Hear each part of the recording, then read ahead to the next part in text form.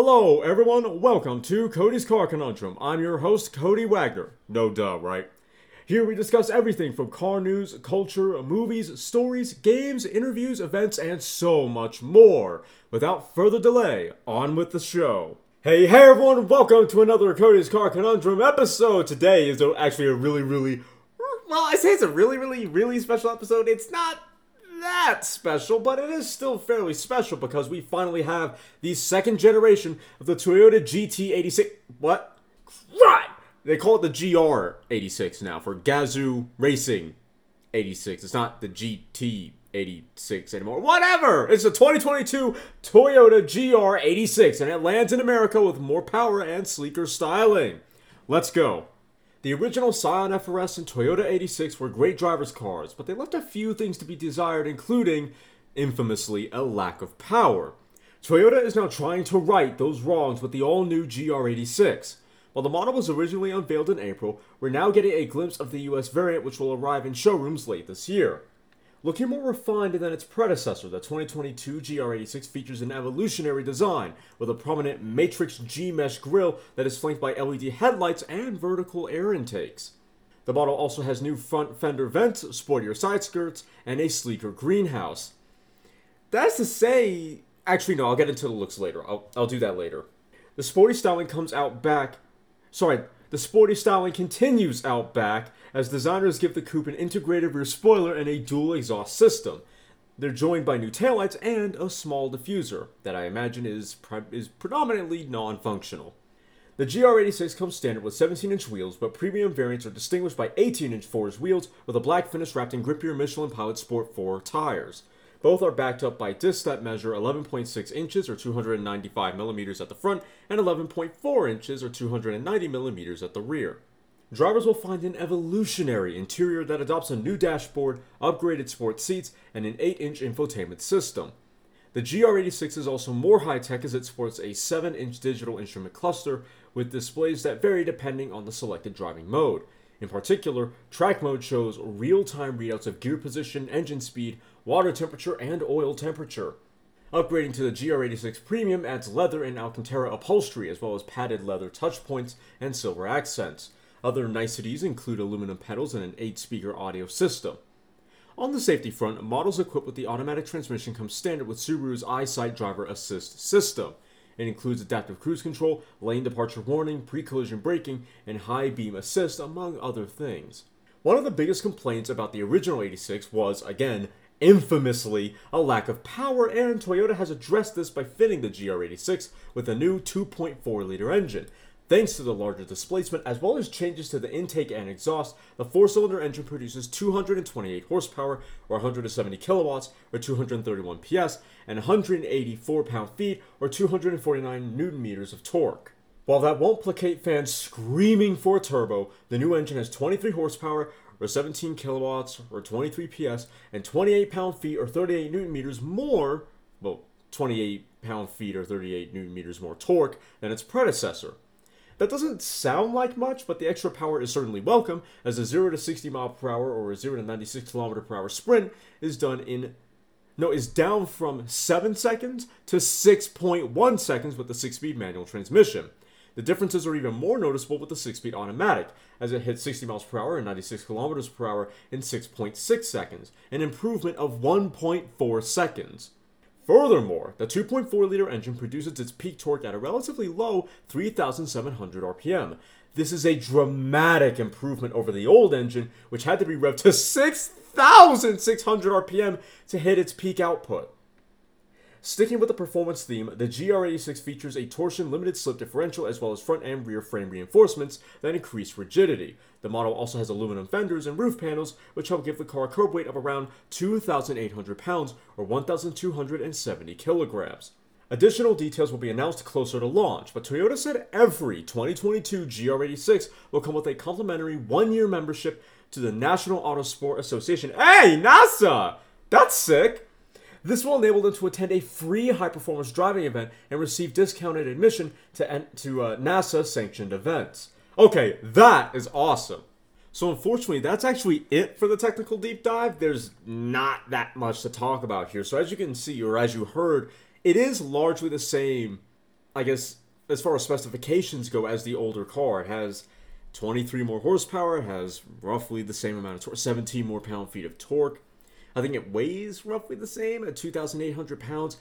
One of the differences, though, one of the notable differences is the tires. So instead of going with Prius tires, so this is a really slidey little bugger, it has Michelin Pilot 4 tires, or Pilot Sport 4 tires, so it's a lot grippier and less slidey. So it seems like they're going for less of a drift machine route, purely when it comes to the tires, and more of a normal, like, junior sports car route as far as the tires are concerned, which to me is a little bit of an interesting change, because one of the famous attributes of this car was its slidiness, was the fact that it had thin little Prius tires on it. So I find it a little interesting that they went a different route this time and decided to go for stickier Michelin rubber. Not that I'm complaining, because I like that change.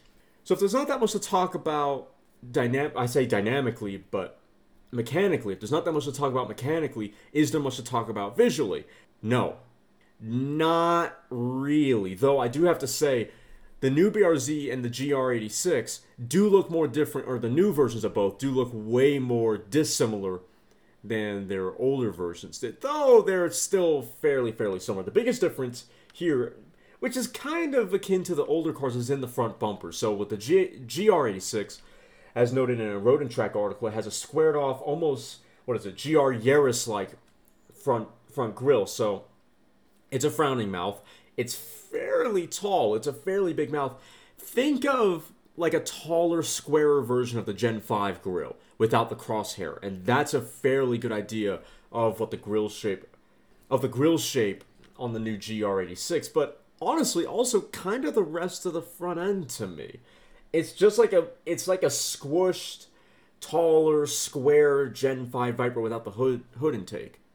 That's sort of what the front end looks like to me. I mean, even the headlights are relatively similar. So with the BRZ, the DRL lines the bottom, goes around the side, and then it cuts in on the top.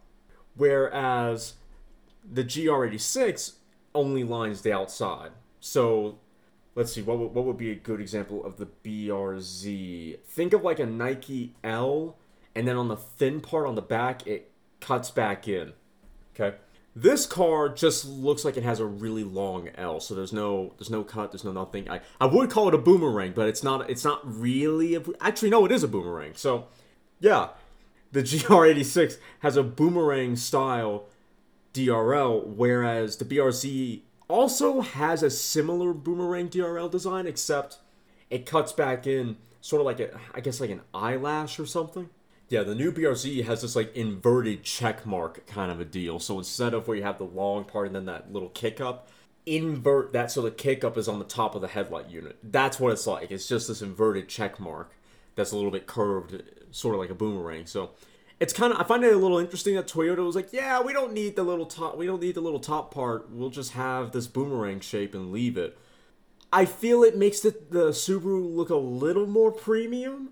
Maybe there will be a few people that take the Subaru headlight units and stuff them onto their GR86. I might be tempted to do the very same thing, because I've been thinking, a while ago, I was thinking about the Gen 5 headlights and how it'd be really, really cool if the Gen 5 had this inverted check mark look where it had the upper eyelash. So not the turn signal, but incorporated into the DRL as like a facelift for 2015. I figured that would be really cool. So the Subaru kind of does that just with a more horizontally oriented headlight unit. It's sort of like the Subaru and the Toyota have this interesting combination of like the horizontal orientation of like a C6 Corvette headlight, but with a lighting signature that is vaguely similar to a Gen 5 Viper. It's really, really interesting. Really, really interesting. But I like it. I like it a lot. And I think to an extent I prefer the Subaru, again, the inverted checkmark look, but the Toyota looks great as well. And getting back to the similarities between the GR86 and the Gen 5 Viper, if you look below the grille on the bottom of the bumper, it has this chin splitter look integrated chin splitter look that is, again, very, almost reminiscent of the Gen 5 Viper. Again, I don't mean to drag the Viper into everything or to relate everything to the Viper, but it's hilarious how similar it actually is. And I mean, right down to the design of the integrated front chin splitter. So on the Gen 5 Viper, the furthest vents that channel air around the front wheels, You know how far the front chin splitter protrudes and then it gets thinner or it gets smaller? Like it gets inset towards where the grill is or roughly where the grill is? Yeah, the GR86 does that exact same thing. And almost in the exact same way as well, just obviously scaled to fit the car. It's almost it's almost like looking at a mini me of a Gen 5. It's almost uncanny. It almost looks exactly the same, and it's crazy to me that I don't think they intentionally copied it or intentionally mimicked it, but as such, it's crazy to me how similar it genuinely looks, despite the fact that he likely didn't intend on mimicking that design. But yeah, I love the face, and I adore the fact that you can genuinely tell the emotion of the car. I can't tell you how many times I've seen like a low and kind of far away shot of a Gen 5, and I just see that face, and I'm like, God, you can see. It's almost like you can almost see a character in the face of the car, and the new GR86 does that brilliantly. It's just, it's so emotive. It's angry, but there's so much emotion there that kind of humanizes the design. It's sort of like an angry Chihuahua kind of a thing, because it's just a small car with 228 horsepower, but I like it a lot. The rear, I'm not as fond of, but we're going to get into that in a bit, because we need to talk about the side. So if you're familiar with the silhouette of a GT86 or a Subaru BRZ, it's not that much different here either. The quarter window is pretty much the same, except for the fact it looks like they squared it off towards the back. So instead of it just kind of rounding out towards the top line, it squares off. So it's a squarer quarter window. At the very least, the outline is a bit squarer than it used to be, but driver's window looks the same to me. The roofline looks largely the same. The rear, let's see if I can find a photo of the rear window. It looks largely the same. It looks pretty much the same, all things considered. It's not that different. If anything, that might mean it's a bit dated even now, or it might already be a little bit dated, which is a little bit of a shame, but something they did do differently is down by the rocker panel. Well, I say by the rocker panel. Yes, by the rocker panel, because they added this new crease. Again, a sort of Gen 5-esque crease where it makes the body protrude out from the door surface, which is a little interesting, and then it kind of goes back upward towards the back behind the front door. But what's interesting is that the line doesn't continue all the way. So like with the Gen 5 Viper, that crease on the bottom of the sill where the side pipe is goes all the way till it almost like connects back with the door. The GR86 doesn't really do that. It protrudes out and flat, so it's sort of like a side skirt. And then the back half of it, or I say the back half, more like the back quarter of it, closer to where the rear fender would be, the surface changes to completely flat. So then you'd have the shadow underlining the bottom. It's a little weird to me. It looks like they meant to continue the crease a little bit longer so it looks a little bit more natural, because at the moment, the crease just stops near where the door is, and then where the fender is, the rear fender, there's a bit of dead space. There's a bit of dead space where there's just no design. It's just a flat surface, and it's kind of awkward looking. Again, to me, it appears they wanted to continue it for a little bit longer. Would have wanted to continue that crease for a little bit longer to make it look a little more natural, but they can't really do that because the door is not long enough to justify it. Because if they had done that, if they made the crease longer, well, then the crease goes on for a little bit too long, and then it looks weird in a totally different way. There's too much, right? It's not very coherent, or at the very least, it wouldn't look very coherent. So at the very least, now it's coherent, just awkward. And then if you go to the opposite side, towards where the front fender is, they added a very BMW-esque front fender vent, except it's a lot larger, it's taller. It's not deeper, like it's not inset very deep at all, but it's much taller. So it goes from like near the top of the wheel down to where the side skirt is, which is a little interesting to me. That they decided to make it so big, because it doesn't really need to be. Not on a car like this, there's not going to be that much performance unless they anticipate people LS swapping it or putting turbos on it or whatever, and they need that extra airflow, likely to get the turbulent air out of the wheel well. I like it and I don't. I like it because it adds a little bit of aggression. It adds a little bit of motion to the front half of the car, or the front quarter of the car. The front box, have you ever heard of the 3-box theory? So you have the front where the engine compartment is, you have the middle where the cabin is, and then the third box where the rear is. If we're talking about the front box, it adds a little bit of motion there, which I quite like, but it's also a little bit overkill to me. Like I don't think the vent should go so far that it's now encroaching on the sill, or sorry, not the sill, the side skirt, the rocker panel, if you will. It's going a little bit too far, just a little bit too far. If they made it a little bit higher, so it was its own thing, I prefer that, because at the moment it's just a little bit too tall. But yeah, as I mentioned earlier, though, it's not that deep. It's pretty much just a slit. That's really what it is. And as a Viper guy, I love massively deep side, almost like gills. I love that. So I'm kind of bored with these vertical slats, effectively, that a lot of cars have. I kind of like the idea that if you're gonna have something like that, either go for the Maserati look, where it's the triple rhombus shape vents like the Quattroporte had. Do something like that, or maybe the C7 Corvette, where okay, it's a slit, but it's a little bit thick and it's a little long, so it adds a bit of presence. This is, again, much more BMW-like in that it's not very deep, but very tall, so not BMW-like. But it is actually not totally dissimilar to the C7 one, except, you know how with the C7 one, that little slit there's a lot of black area before it gets back to the body color, before the vent actually stops. No, this isn't like that. Again, very, very thin, very tall, and not very deep at all. So very, very much appearing to be fake, but it doesn't actually seem fake. It looks to be real. Another interesting thing, though, kind of relating to that vertical slat, we'll call it, because that's really what it is that Toyota seems to have added this interesting surface where they have this character line that goes from the front fender, where the front fender starts, and it goes around the vertical side markers, and it keeps going, and it creates this flat edge where the slat is. And then on top of that is a normal body. I need to find a photo with better lighting to really explain what I'm talking about. But they've added, it's really interesting because where the slat is, there's this flat surface, and then just past the character line is where the normal body is. So it's sort of like Toyota tried to visually trick people into thinking the car has some level of a wide body.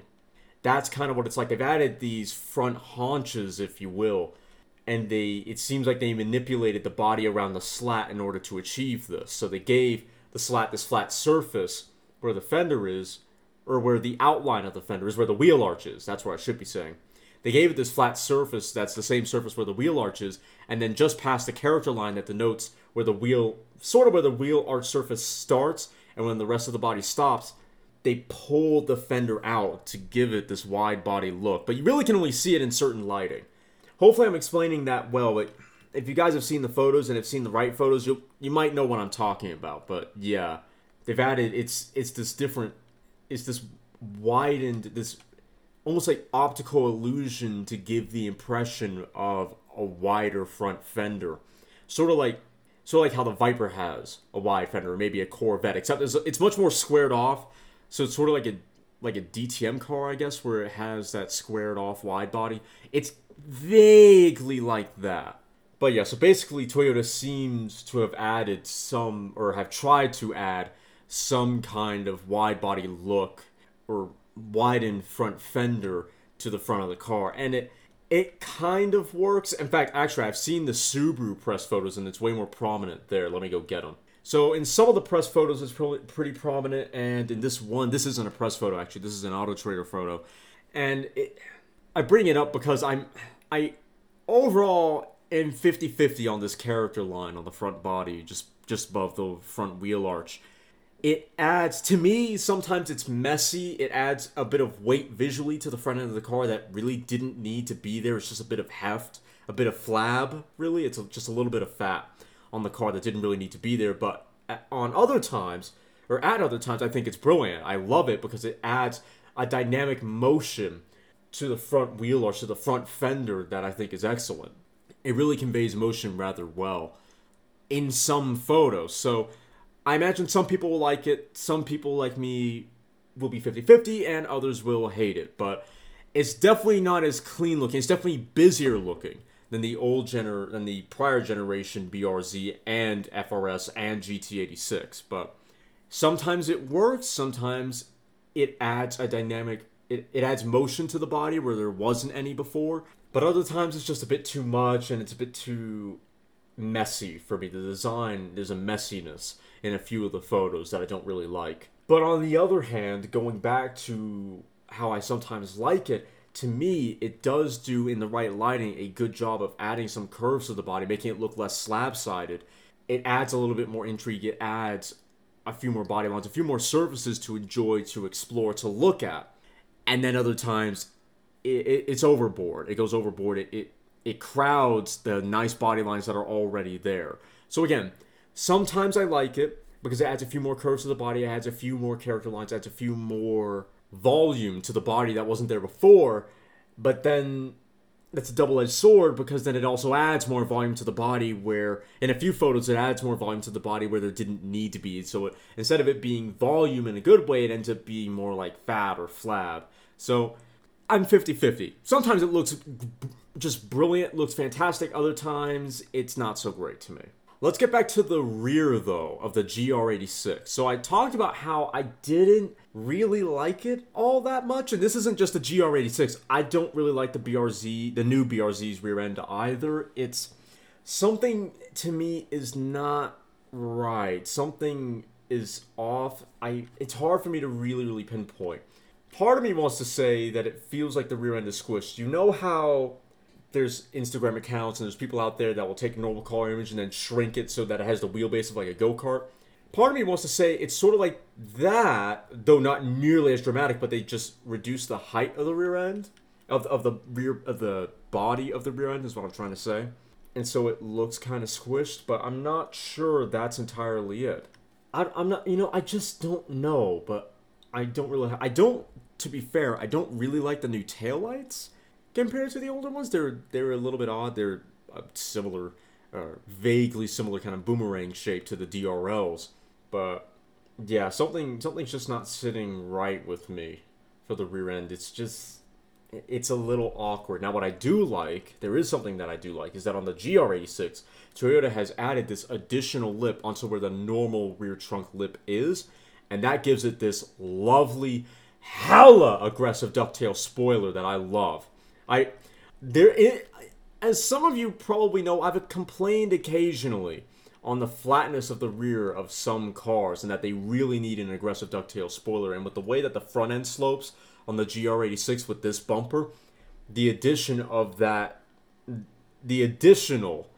spoiler there to really accentuate the ducktail spoiler design, the integrated spoiler design on the trunk, does it wonders. It's such a joyously aggressive looking little sports car, and I think it's better for it. It's almost like Daytona Coupe, like Shelby Daytona Coupe kind of aggressive, though it's not that vertical. But yeah, I think that's easily my favorite part of the rear end. It does such a wonderful job of adding some height, adding some aggression to the rear end. That is fantastic to see. Lastly, we have the interior. Now, if you were hoping they would vastly improve the interior and maybe make it a lot more luxurious or unique or, anything greatly different from the old car, you're going to be disappointed. It's, as we talked about, as the article said, it's an evolutionary improvement. So it's not that different.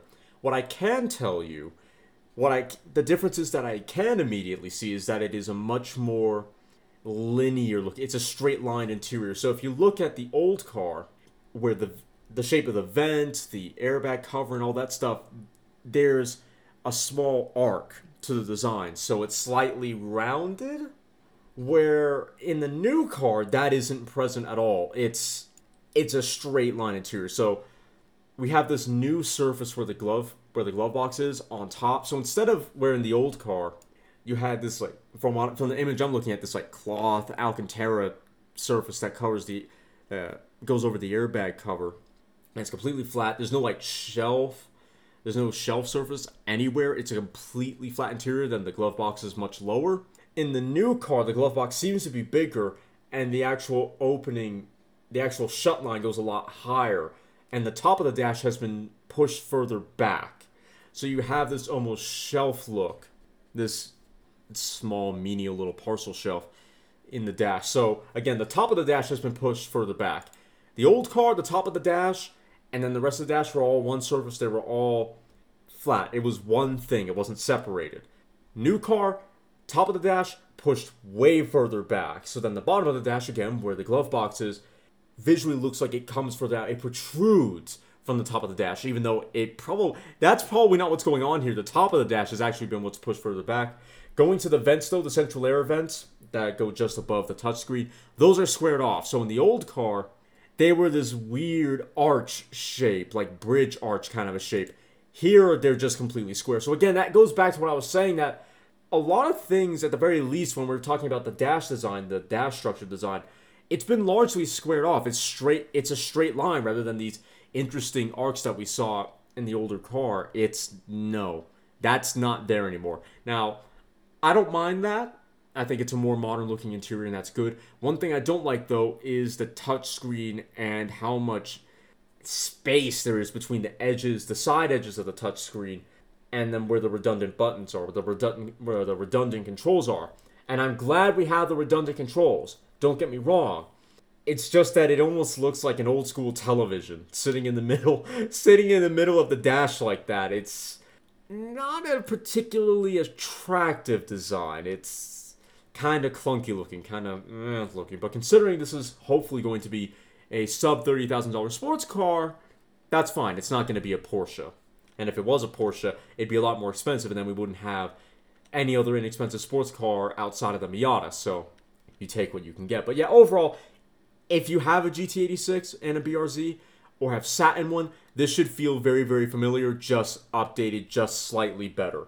But also more squared off, because again, you don't have the weird arches that the top of the dash has, and you don't have the weird arch design that the air vents are. It's much more squared off for the new car. You know how Mazda, as of late, seems to have pushed the top of the dash way further back, and then where you have, let's say, red leather stitching, you have that entire, dash bolster that sits there? Yeah, Toyota has done the same thing for the new GR86, where you have this, dash bolster, although really, it's just the top of the glove box, but they've, like Mazda, pushed the top of the dash back, and so, again, what that means is that anything that can't or hasn't been pushed back, the glove box, protrudes greatly, much like Mazda. But again, I like it. I think it's a good evolutionary improvement over the old car. The only thing that I dislike is the way the touchscreen looks like an old 1970s television set. That's really the only thing I greatly dislike. Otherwise, I think it's a nice interior. It's a good interior for a car of this price. Overall, then, I think I give the new GR86, I think I give it a 7. I do like it. I like it a good bit. There's a few things I'm unsure of, but overall, I think this is a nice update to the, I think now, iconic little sports car. Maybe not Miata iconic, but certainly, maybe not iconic, but popular, to the popular little sports car. Again, not Miata popular, but popular. What do you guys think of the new GR86 though? Do you like it? Do you prefer the older version? Do you wish they added a juicy turbo from the factory? Let me know what you think. In the meantime, I hope you enjoyed. If you did, please make sure to like the podcast, share the podcast, like the episode, share the episode, and follow the podcast. If you're watching on YouTube, please like, comment, share, and consider subscribing. And if you do subscribe, hit the little notification bell and then all notifications. That way you'll be notified every time I upload. I really do appreciate it if you do subscribe, by the way. If you want to listen to this podcast on the road, but you don't have one on the Podbean mobile app, hey, that's not a problem. Boot up wherever you get your podcast. Type in Cody's Car Conundrum and then choose the episode you want to listen to. I will see you all next time. You've just listened to me probably ramble about some cars, if I'm being honest. If you've enjoyed me passionately talking about lumps of metal on wheels, then why don't you follow me on Twitter at CodyCar, CONUNDRM, or check out my website, www.codyscarconundrum.com, for articles and other car-related content. If you have any questions or would like to become a sponsor, send an email to drtaffy777@gmail.com and put sponsor in the subject line. Make sure to follow me here or any other platform so you don't miss out on more full throttle content. Thanks for listening. I'll see you all in the next episode.